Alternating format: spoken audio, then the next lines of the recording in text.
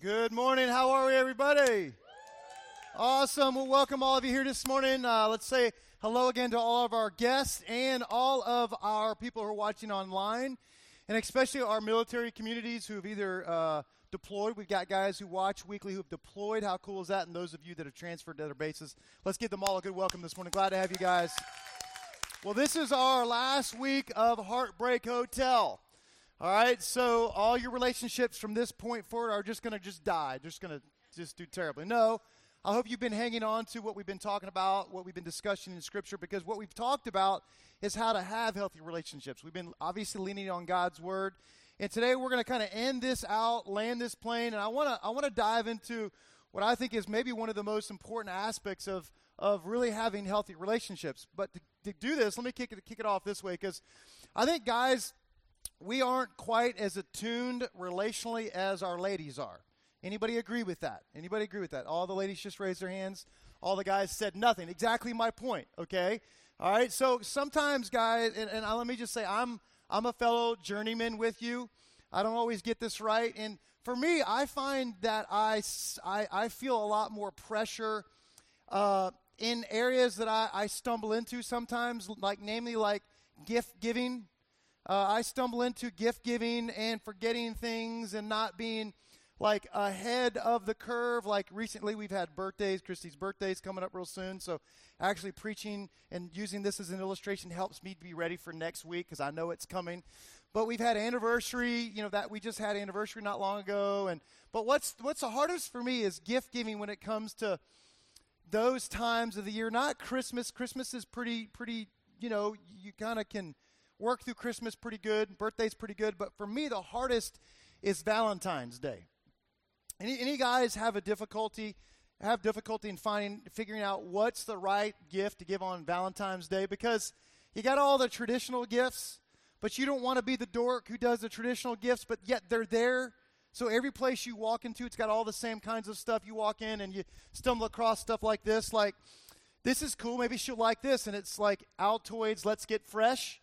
So you pop one of those in your buggy, right? You're walking around going, that's cool, that's cool, it's cool. Well, maybe she'll think I've only got one thing in mind, and maybe that's not a gift, but maybe she thinks I'm trying to make advances. So, but you keep it in your buggy, but then you walk around and you're seeing the flowers, the flowers you see, or the chocolates. You get that, you think, oh, she loves flowers. That'll say something to her. But you want to be cool. You want to have I want her to know that I really loved her. Really, you just kind of were on your way home and you kind of forgot all about it. But now you're like, oh my gosh, I got to do it. So you're just throwing stuff in your buggy. So you grab the biggest, awesomest chocolate. Maybe you guys go for the Dove dark chocolate, right? Because they love Doug. But maybe there's Godiva there or Ghirardelli's chocolate, and you grab that. Or you've got all that in your buggy. You're rounding home, and all of a sudden you see like the Mac Daddy of all Mac Daddies. All of a sudden you see the monkey, right? Right? And you're like, oh my gosh, she will love me, and I'll be like the stud of all studs. You throw this in your buggy, but it doesn't quite fit. You got to carry it out. So you're that guy. You're at the grocery store, and you're seeing the guy carrying out the monkey, and all the women right now are watching this guy carry this monkey out, and they're going, no, seriously. And you're thinking, I'm paying a lot of money for this. And you've already, you've got $10 in the mints and $20 in chocolates and another $20 or $30 in flowers. And now you got $150 and a monkey, right? And you're carrying out this monkey and you're thinking she's going to love it. And you finally walk through the doors, you get home and you present this all to her. And she's like, wow, you got me a monkey. And she's like, so are we going out tonight? And you're like, heck no, we're broke. I just bought you a monkey, right? So, guys, you feel this tension, right? You know what I'm talking about when it comes to the tension of getting the gifts?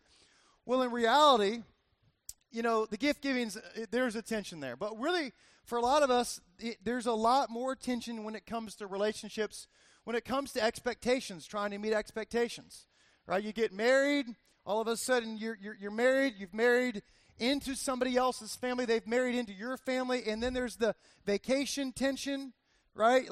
What do we do? Do we go? Do we not go? Whose house do we go? Then all of a sudden you have kids. And then it's you're not only trying to meet each other's expectations and be the best and not be a dork on Thanksgiving or Halloween. That's Valentine's Day. You're thinking, how do I meet the school's expectations now? We got homework. I mean, we live in every week homework. It's like, wow, all our schools have so much homework. So we're like trying to meet the school's expectations. We're trying to be great parents. You know, you're trying to think through all the ways that you can be the best, and you just feel there's pressure, right? You just feel pressure. And then, you know, you get married, and you're married for some period of time, and then you got bad habits that weigh in over time. I mean, you've developed some bad habits. Maybe you had them prior to marriage, and now you've married that person, and now they bring those habits into the marriage, and you're trying to work through that, and maybe somebody becomes like the person who wants to help, and you're trying to help that person, or maybe it's going both ways. Maybe you both have some dysfunction. Let's just agree that we all do, right? So you got some dysfunction there, and you're trying to help each other out. And then you're the person who's like maybe the more vocal in the relationship. So you start trying to like verbally like help them, but that backfires, right? Now they're mad at you. Now there's even more pressure because like there's a wall that's been put up, or maybe one person becomes codependent on the other person. And you just kind of think like, wow, relationships, man, they can just be a lot of tension, a lot of pressure, trying to do it right. And so what I want to do today, I want to talk about how do we really deal with these pressure points that just happen in relationships, because we're both flawed. We're all flawed. I mean, since the beginning of time until now, we're broken people. We're not perfect. What I love, Ed's got, I got a lot of perfect people, no perfect people shirts on today in the audience. I mean, that's us. No perfect people allowed. But in reality, we really aren't, right? The shirts are cool, but we really aren't perfect people. So I want to jump in this morning's conversation and dive right into a statement that I think will be sort of the lead-in to where we go in this. And I want you to jot this down. It's not in your notes, but you do have some good stuff in your notes today. But jot this down. Patience and kindness can transform the pressure you feel into the love that you want. I'm going to show you a verse on this, but write this down. Patience and kindness. This is huge in relationships. Two massive words that like sometimes feel so intangible, so hard to get our arms around, but patience and kindness can transform the pressure you feel. All those pressures we talked about, right? All those pressures, all those tensions of I want to do it right, I want to bring the right gift home, I want to be the best person I can. Patience and kindness can transform the pressure you feel into the love that you want. Now, right on the onslaught of this conversation, this is not something we have on our own, if you haven't noticed. This is not just giving all your ability, nurturing all the willpower you have in you just to do this all on your own, because this is not something that's just natural for us. This is honestly to be good in those areas, you've got to have God on your side. You got to be in a relationship with God and be getting that from God to be able to pass it on. So the further we are from God, the more distance we have in the relationship we have with God, then the weaker we're going to be in this kindness and patience area. But let me show you this. There's a passage. We look at it kind of like the love chapter, but Paul writes this in 1 Corinthians, where this is written to the church of Corinth as they are struggling through relationships, but they're really dealing with giftedness. So they're like looking at each other's gifts and saying, "Hey, you're gifted, but my gifts, my abilities, what's going on in my life, I'm better than you." So they're judging each other. I don't know if you ever do that in your relationship with your spouse, but sometimes you can look at it like, "Well, I got it going on better than you right now," right? I'm in the not so bad area of life, and you're in the doghouse right now, and so it's easy to judge, right? But they were judging each other in the aspect of this book, and Paul just says, let's just kind of squash this judgment. All right, let's not just look at each other, who's better, who's worse, who's got cooler gifts, who's doing it right, who's doing it wrong. So Paul jumps right into this passage, and you probably heard this before. In fact, I think this happens hundreds and thousands of times in weddings all across the world, the globe. And this is the verse that most pastors use. I've used it many times. But Paul writes to kind of squash this judging type thing and help people out relationally speaking. So he says this. He says in 1 Corinthians 13, verse 4, "Love is patient and it's kind. Love is not jealous or boastful or proud or rude. It does not demand its own way. It is not irritable It keeps no record of wrongs, or it keeps no record of being wronged. It does not rejoice about injustice, but rejoices whenever the truth wins out. Love never gives up. Love never loses faith. It's always hopeful and endures through every circumstance. I mean, I got to take a big deep breath after that, right? Like, whoo, that's a whole lot of love, right? And I think when you hear that, even when I say this, it's like, this is good stuff, but the reality is, love is patient and kind, but I haven't been, right? This is all great stuff. I mean, love is patient, it's kind, but man, I haven't been lately. You know, and you read through this and you're thinking, love is not jealous or boastful or proud or rude. Man, I've been rude like 3 times this week, right? I mean, I don't know. The reality is, this is great. This is awesome. And I'm like, wow, that's great. But I mean, in reality, a lot of us aren't experiencing this, right? Maybe this is not, that's the quintessential far off, I aspire to, but in reality, is this, and so I read this and I'm like, yeah, it does not demand its own way. Man, I do that sometimes. I'm demanding a lot of times. I want my way. I mean, a lot of times we're selfish about the relationship. It's not irritable. How about that one, everybody? Anybody not irritable ever? You know, I mean, like, wow, this is a tough one. It keeps no record of being wronged. Now, I'm very forgetful. I'm like very forgetful, but I can conjure up stuff and I can keep a long record when I need to. I'm just saying. I mean, it does not rejoice about injustice, but rejoices whenever truth wins out. You know, I like to be right. Sometimes it's a struggle to admit that I'm wrong. No, love never gives up. It never loses faith. It's always hopeful. I can tell you there's multiple times that I'm not believing the best in my spouse, or I'm not believing the best in other relationships. I'm believing the worst. And so love's not winning out. And, you know, endures in every circumstance. Sometimes I just want to sit down and cry and act like I want to quit sometimes in my relationships. Like, I don't know what to do any longer. It's not working. I'm frustrated. You know, I've done all I can do.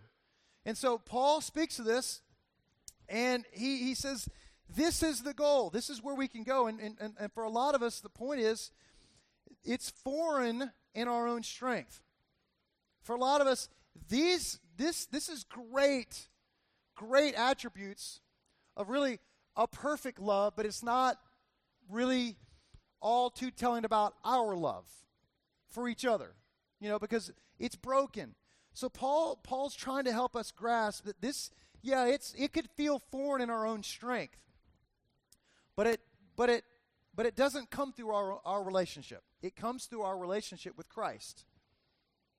And as we continue to grow in our relationship with God, and as we continue to surrender daily, God, I need your help. I'm surrendering to you today. I've got to have you today in this relationship that I have earthly on all these fronts, work, job, kids, spouse, you know, whatever.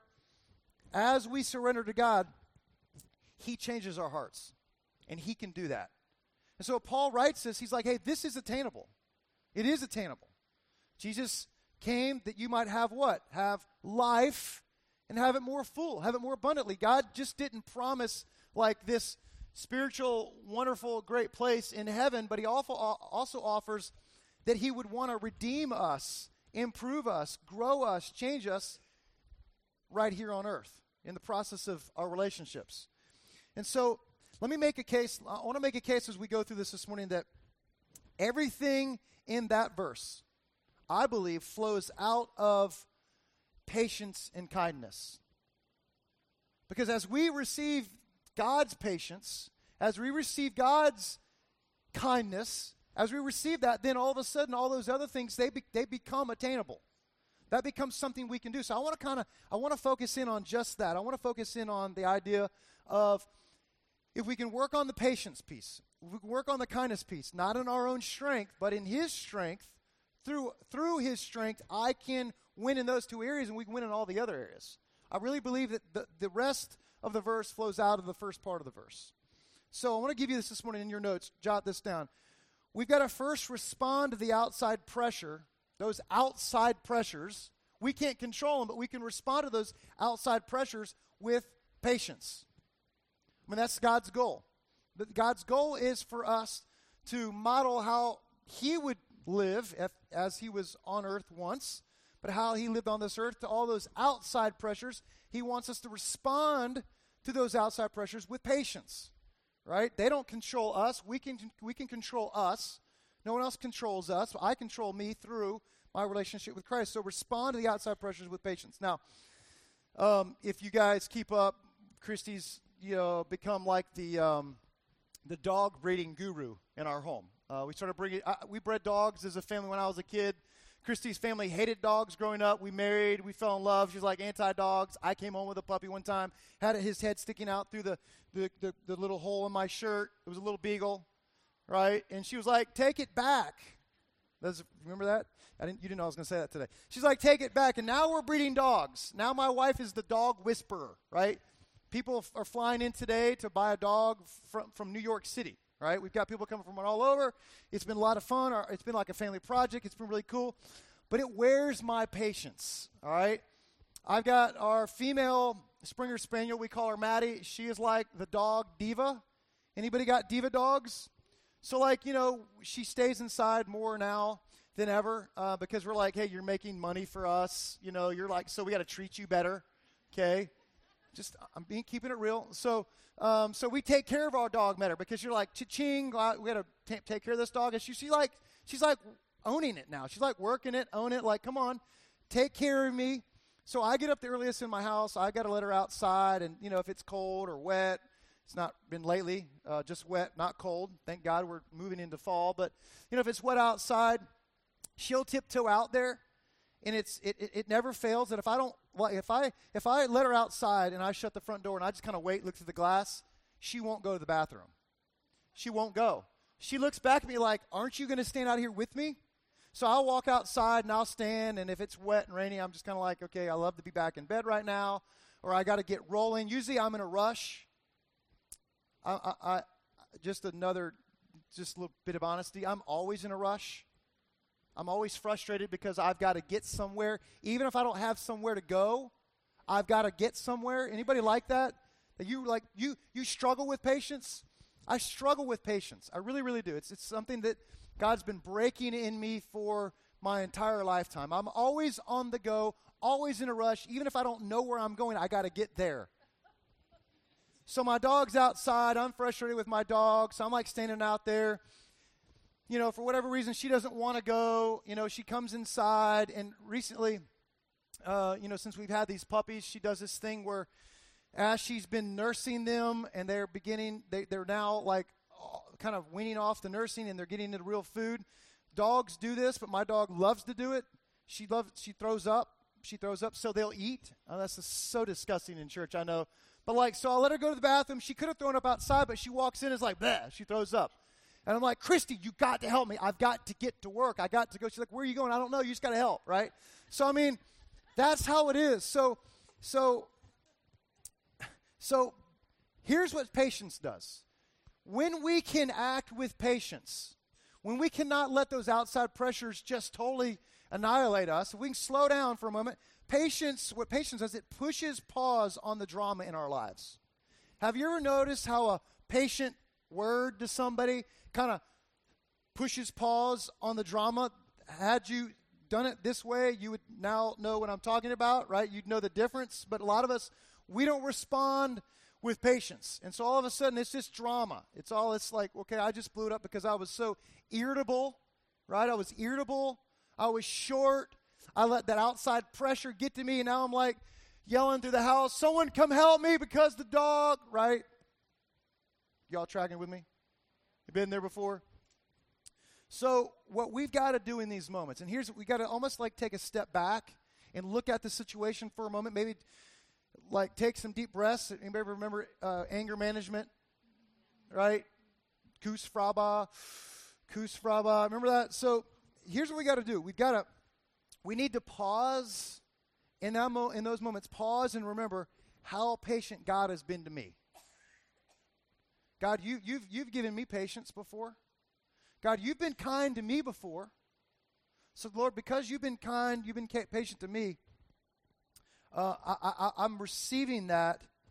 And as we slow down long enough to recognize all the times that God has said, okay, here's what you're doing right now, but I'm going to be patient with you right now. You're totally blowing it right now. And you know what it's like to do something really bad and all of a sudden be blessed? Like God, that's not how it always works, but it's easy to recognize there are times that you deserve less than grace, but God gives you grace. He gives you patience. He gives you kindness. So oftentimes what we've got to do is recognize that patience requires some empathy, right? To be patient, you've got to empathize with somebody. I remember when we first started having kids, or before we had kids, I remember flying places with Christy and seeing those people walk on the plane with kids. And before you ever have kids, you see those people walk on and you're like, oh my gosh, are you serious? Right? And you're like, I hope you see them coming down the aisle and you're like begging God, please let them sit up there. Right? I don't want to sit next to, if you've ever had a long flight and you've got someone walking in with a baby, you know what you're thinking. Right? But then all of a sudden you have kids. And I remember that one of the very first times we were like lugging in kids. We've got 3 children. So we're lugging in kids on this plane. Fortunate one's older, she's 4 years older than the other 2. And then we're lugging them all in. And I can see people, their eyes are big. And I'm like, oh no, we're that guy. And I'm like communicating with men, like subconsciously. I'm like going like, bro, sorry about this, man. I'm just like looking at people. I can see them looking at me and I'm going like, I know, man, I'm so sorry. And I'm like, I'm like communicating with people as I'm walking down the aisles, and then I'm like, oh, here's the one schmuck we're sitting next to, right? And so we all load up. He's in the window, and we all sit down. I sit down, and I'm like, sorry, man. He's like, yeah, me too, And then what happens to you is once your kids get older, now we fly easy. You see that other family they're walking on, right? And all of a sudden they're sitting down next to you. And all of a sudden, you can empathize with them, right? I don't remember how long ago, it was maybe a year or 2 ago. I'm watching a family come onto the plane, and they're like, she's got no makeup on. Her hair's jacked up. He's like frustrated, like, ugh. Like, guys get, like, we don't talk well. We're just like, ugh. We just make man noises, like, because it's like, just breathe, just get sat down, and it'll be all right. But the kids are acting like nuts. They're pulling people's hair. I remember this family sitting next to me, and her son's messing with me. And I finally just said, look, it's fine. It's really fine. I got 3 kids. We've been in your shoes. She's like, really? I'm like, listen, no one really thinks about it as much as you do. And I'm totally lying, right? Like all the single people, all the non-kid people, they're like frustrated. But the people with kids, we're okay with it. Why? Because we've been there. We've been there. So it takes empathy, recognizing that if we just try a little bit harder to put ourselves in their shoes, it makes a massive difference. Jesus put himself in our shoes. He filled the shoes first when he came on this earth. He modeled it to us. He modeled love. He modeled grace. And so he modeled what it's like to put himself in our shoes before we ever filled the shoes. And so it's a great, great mindset for us to have. As he's forgiving us, as he's showing us kindness, as he's showing patience, let's just step back and empathize for a moment. Hey, I've been hurt before. You're hurting me right now, but I've hurt others, right? I'm so mad at you right now about what you've done, but I've done the same thing before. And so it's really critical for us if we're going to win in this patience scenario for us to empathize. I think patience also requires some humility, right? Doesn't it? It requires some humility. I'll never forget my son JD used to always clog the toilets up. It used to drive me crazy. I've become an expert on unclogging toilets. I can change every part out on a toilet. I can take it off. I can take the whole thing up and get down in like way below the commode to get things out. I mean, JD dropped Slinkies in. I mean, like Slinkies can really mess it up because they're hard to get. His favorite was Matchbox cars. He was a mad Matchbox car guy. So he would like, here's a car. It floats, right? No, it sinks. And then he would love to flush it, right? And it would be cool to see that car kind of swirl and go down.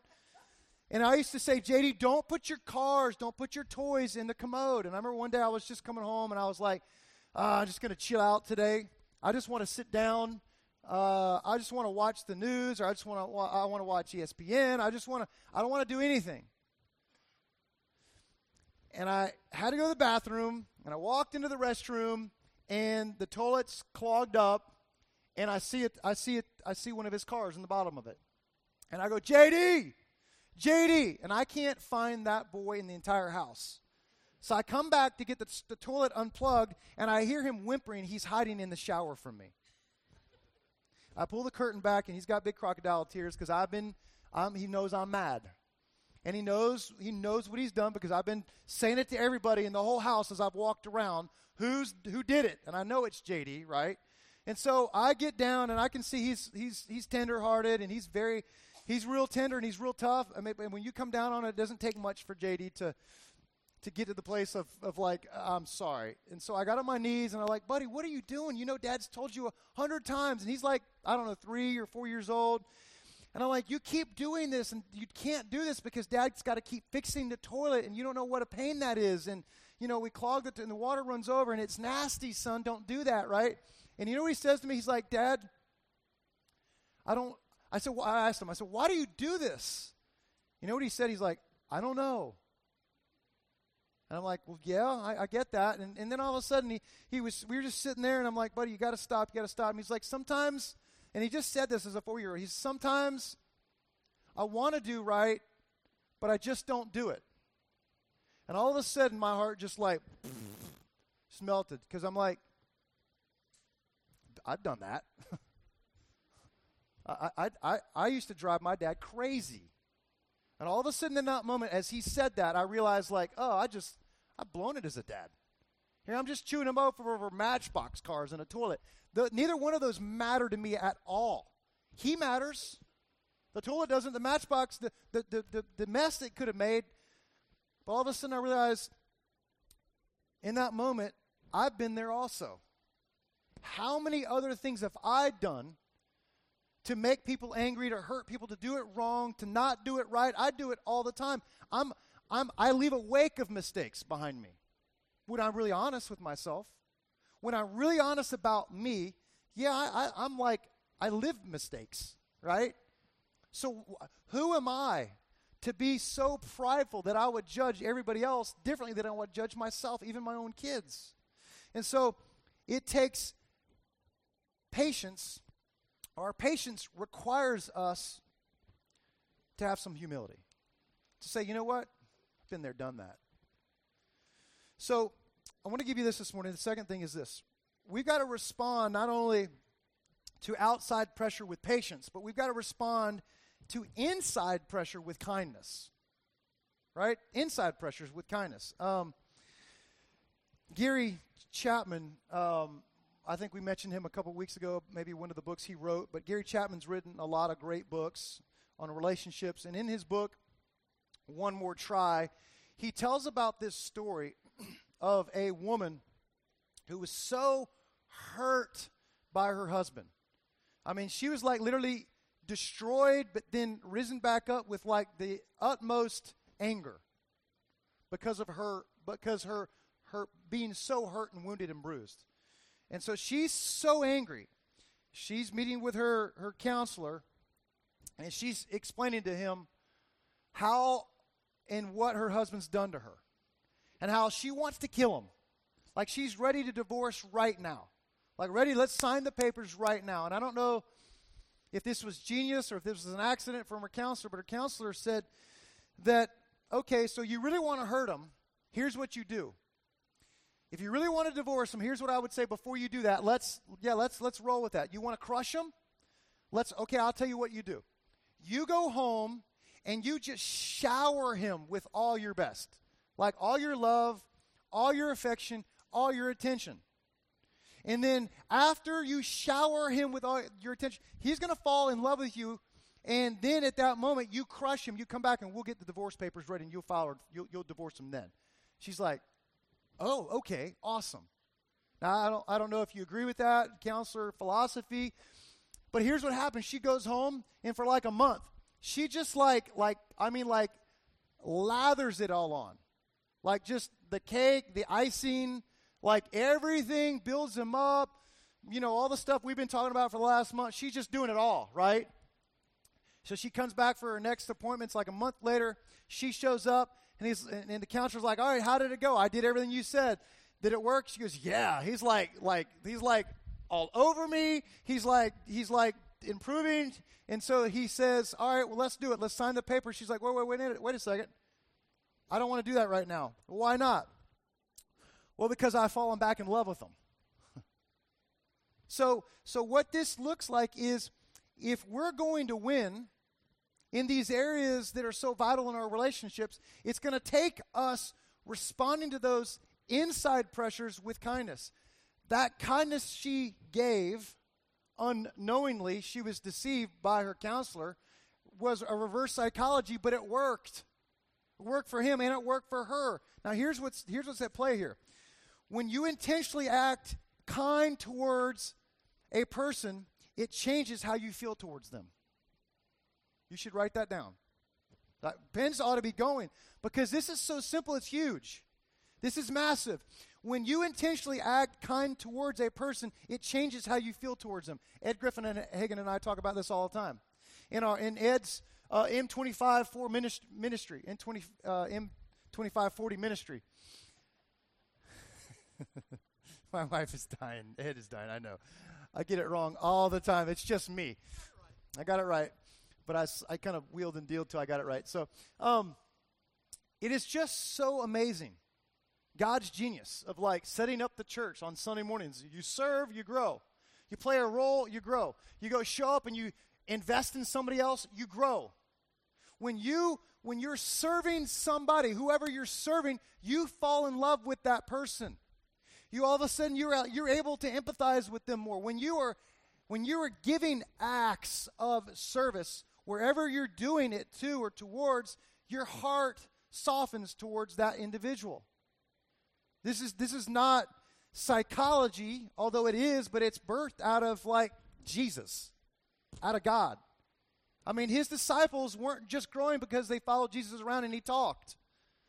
And he discipled them. He matured them through his teaching. No, that was one part of it. The truth will set you free. That's what God's word says about what his word will do through us. But it's both and. It's when you take God's truth that enables you to go do his work, and you go do his work, you grow and change through it. That's why church is not just a spectator sport. You want to grow, plug in. You want to grow in your marriage, plug in. You want to grow in your relationships, start acting towards that person how you want them to act towards you. We talked about that last week. So when you intentionally act towards a person, it changes how you feel towards them. This is Romans 8 or 12 too. It says, don't be conformed to this world, but be transformed by what? By the renewing of your mind. How do you renew your mind? It's a daily practice, right? I renew my mind every day with God's word. I got a message to speak this morning, and I wanted to review my notes, but I wanted to renew my heart. So I got my Bible out this morning, and I read the verse of the day first. Because I just need something for me today. Not just for you, but, I mean, obviously this is for me too. I'm living this, right? All week long I've been practicing my kindness, and Chrissy's like, what's up? I'm preaching on it Sunday. I gotta do better, okay? I can't stand up and be a complete hypocrite, okay? Need help, all right? So we're transformed through the renewing of our minds, but we renew our minds by practicing it. If you don't practice the renewal, you don't do God's word, you can't grow. So that's why we see a lot of baby Christians still. Because they got God's word, but they did nothing with it. You can't grow apart from practicing. Renewing your mind so that you may discern God's will, right? That's a benefit out of following God, activating what he's doing in your life, following and saying, God, I'll go do it now. Here's your will, now go do it. And also in knowing and understanding what's good and acceptable and perfect out of God's will. So here's the thing. Studies showed couples who stayed together longer chose to interpret, those who stayed together longer, they chose to interpret the other's actions in the best light possible.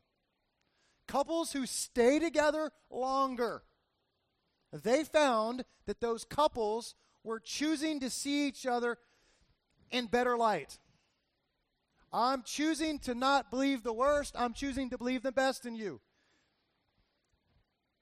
So, what if we said we're going to believe the best in our marriage and our spouse?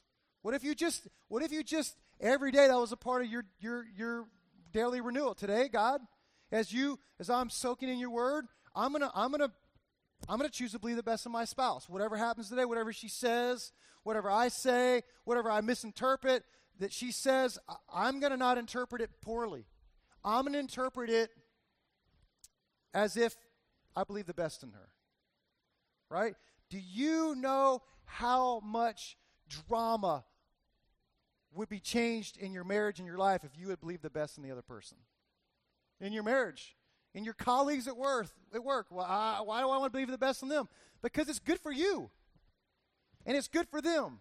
You'll change you and you'll change them by believing the best in them.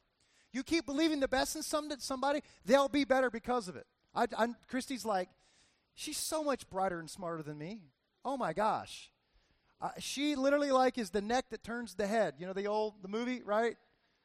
What was that? Big Fat Greek Wedding. That was hilarious, right? Men, we think we got it going on. No. They like control us, like remote control. Like right? That's what it is. When she does me that way, I'm powerless, but I become what she believes best in me, and it works both ways. I remember one day getting really, really frustrated on my day off. Mondays are my day off. I like to just go like, okay, weekend's over, the week's over, Monday's my day off, and I like to do nothing on Mondays, or I like to go do just fun stuff to get my mind off church and just turn off everything, get my phone out of my pocket, no, to everything and everybody.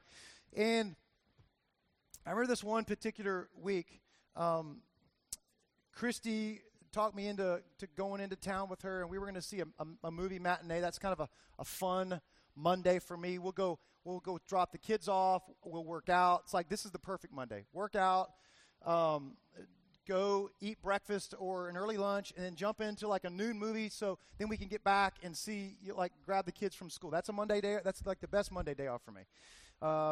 And so Christy was like, "Hey, on the way, can we run an errand?" You know how that goes, right? So all of a sudden, sure, let's do that. So we're in Target, and then Target leads to Publix, and then Publix leads to, like Old Navy, and then Old Navy leads to some Home Goods. And I'm like brewing, like I'm seeing red. And so all of a sudden, I've just had enough. I'm like, baby, this is the worst day ever. That was brilliant. And all of a sudden I say, baby, this is the worst day ever. This is not what I want on my day off. Well, what she hears is, I don't want to be with you on my day off. So all of a sudden she has a carefully crafted set of like stuff she says back to me. And so I'm like, okay, whatever. And so all of a sudden, we are, I'm more the vocal one in the relationship, and she's more the quiet one, but sometimes we flip-flop. So on that day, I was like, I'm not saying nothing. So like for the next 4 hours, we didn't go to the movies, we didn't work out, we didn't go to breakfast. We just went and did errands. And like we just were like, were you so mad you just want to continue in being mad? You're not going to let it go? So we didn't speak to each other. We didn't speak to each other until about 4 o'clock. And I remember her making an effort. We're walking through some store, and she, after about a couple hours, she reaches over and she holds my hand. And so we go down one aisle, and I'm not ready to give in, and I just let go of her hand. I'm just keeping it real, okay? I didn't say I was great at all this. I never said I'm the best pastor in the world, okay? But I do keep it real. And I remember just seeing her face like, man, I'm making an effort. He's not ready to give in. And finally, we got home later in the day, and I'm over being mad. The emotion, the brewing's kind of died down, and I'm trying to make an effort back because she's already made an effort. And I'm like, Christy, I never meant it that way. And we exchanged words, and we hugged, we kissed, we made up, and we always do that well. I mean, that's not a hard one because we do circle around, and we do kind of always communicate it back to each other. And I remember just thinking about, like, if I'd have just believed the best, if she would have just believed the best, we wouldn't have had that miserable day. If we would just empathize with the other person, we could just say, I've been where you're at. I've said things like that before too. If we could just empathize with the people around us and understand if we could just give the patience, step out of our little world for a moment, look at the problem, empathize knowing God's been patient with me. God's been grace giving to me when I've never deserved it. If I could be humble enough to suck my pride up and act like I'm imperfect in those moments, right, when they count, then I could believe the best. And we could have avoided that whole miserable day. And so here's the thing. 2 Peter says this, and I love this, and I just want to end with this verse for you today. This is one I want you to take to the bank. It says this, and here's what I love about our Lord. This is what makes God so amazing in his grace. He says this, the Lord isn't really being slow about his promise. What God's doing in the world, right? Big picture. God's not being slow at his promise. You know, his return. His return, his grace, his love, what he did for salvation, his home for us in heaven. He's talking, you know, really large and building his kingdom and wooing all mankind to come back to himself and to be in relationship with him. The Lord isn't really being slow about his promise, as some of us think. No. He's being patient for what? For your sake. Wow. So what does that personally mean to you? God's being patient for your sake. Why? Maybe it's for your relationship. Maybe God's trying to model to you patience for your sake. Not for theirs. He wants to work on you. But what if this? What if God's being patient for your sake because he doesn't want anyone destroyed, but wants everyone to do what? Repent. What if, what if God has you here today? And his word for you is patience. Maybe God wants you to take some spiritual steps today. Just say, you know what, God, I'm going to surrender my heart to you today in this area of the relationships. I'm going to start choosing to receive what you're trying to do in me. Some of us, we're so hardcore, we don't want to receive God's love for us. You're so bruised up and hurt by your environment and your past, it's hard to receive grace. You know it by all the people you're not giving grace to. When you're not giving grace, when you're not giving kindness, guess what? You're not getting it all that well. So maybe you need to humble yourself, get on your knees and say, okay, God, wow, I recognize it. Maybe you recognize it this morning. Maybe God's just like really shown you this morning, you're struggling getting his grace. It's not because he's not giving it. Remember, he's being patient. He's being patient for you, for this day, for this moment. For some of you, it's for you to just kind of improve in some areas. For some of you today, it's for salvation.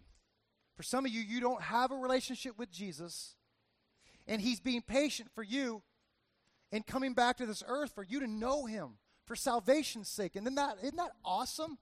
God showing patience to the entire world, maybe on the count of you today to say yes to him. Whoa. That's huge. So maybe today, your simple next step would be say just one word, yes. Yes to Jesus. Just yes. Maybe he's working in your heart right now and you know exactly what he's trying to lead you to do in your marriage, your relationship, and it's just yes. And maybe this morning you showed up and someone invited you, and maybe you're new to the whole church deal. Maybe you've been in church all your life, but you know down deep you don't have a relationship with Jesus. Maybe today it's just yes. He's reaching down from heaven saying, I want to pull you out of your mess. I want to give you grace. I want to forgive you of your sins. I want to give you salvation. It's just grabbing hold of the hand. Saying yes. I'm going to pray and I'm going to invite all of you to take that next step, whatever it is for you. A salvation step, a yes step to being patient and kind and acknowledging God's grace and forgiveness in your life today. Let's pray. Lord, we just surrender to you today. We just say yes because you're moving us towards a fresh new walk with you and leveraging who you are in us to be that to others. God, you want to make all things new. You want to bring health to all things. You want to bring health to us. You want to bring health to the relationships we're in. God, we say yes to that. And so, God, renew us. Let us be in your word. Let us give time to being with you so that relationship would grow and we could nurture it and then give that grace that we're receiving to others. God, I pray for the man, the woman, the child here today. They would say, I'm not a follower of Jesus. I've never really bowed the knee and said yes to him for salvation, for love, for grace, for forgiveness. And simply today you would say, I want Jesus in me. I need him as my Savior. And I would just say right now with all heads bowed and eyes closed, how many would say that's me today? Can I just see your hands? I see them all over the place. Yes, yes, yes. I need Jesus. I want him to be my Savior, and I want to submit to him today. I'm going to take the step of saying yes to him. Anybody else? I'm going to pray for you. I want to pray for you this morning. Anybody else? Let me see your hand. I'm going to pray for you. All right, God, I pray for those that would say they want you today. Lord, we just believe your verse, Scripture, truth, where it says that if we bow the knee, if we confess with our mouths and believe in our hearts that you are Lord, it says that we will be saved. God, you gave your son Jesus simply to save the world, to model amazing grace, amazing love. And God, we want to receive that grace, that forgiveness, that love today. So we ask that you would fill those who are asking you to be their Savior today. Right now, Jesus, in your name, we pray we would be saved because of your grace. Lord, we celebrate this moment. God, I pray we celebrate in this last song. We love you, Lord. In your precious name we pray. Amen.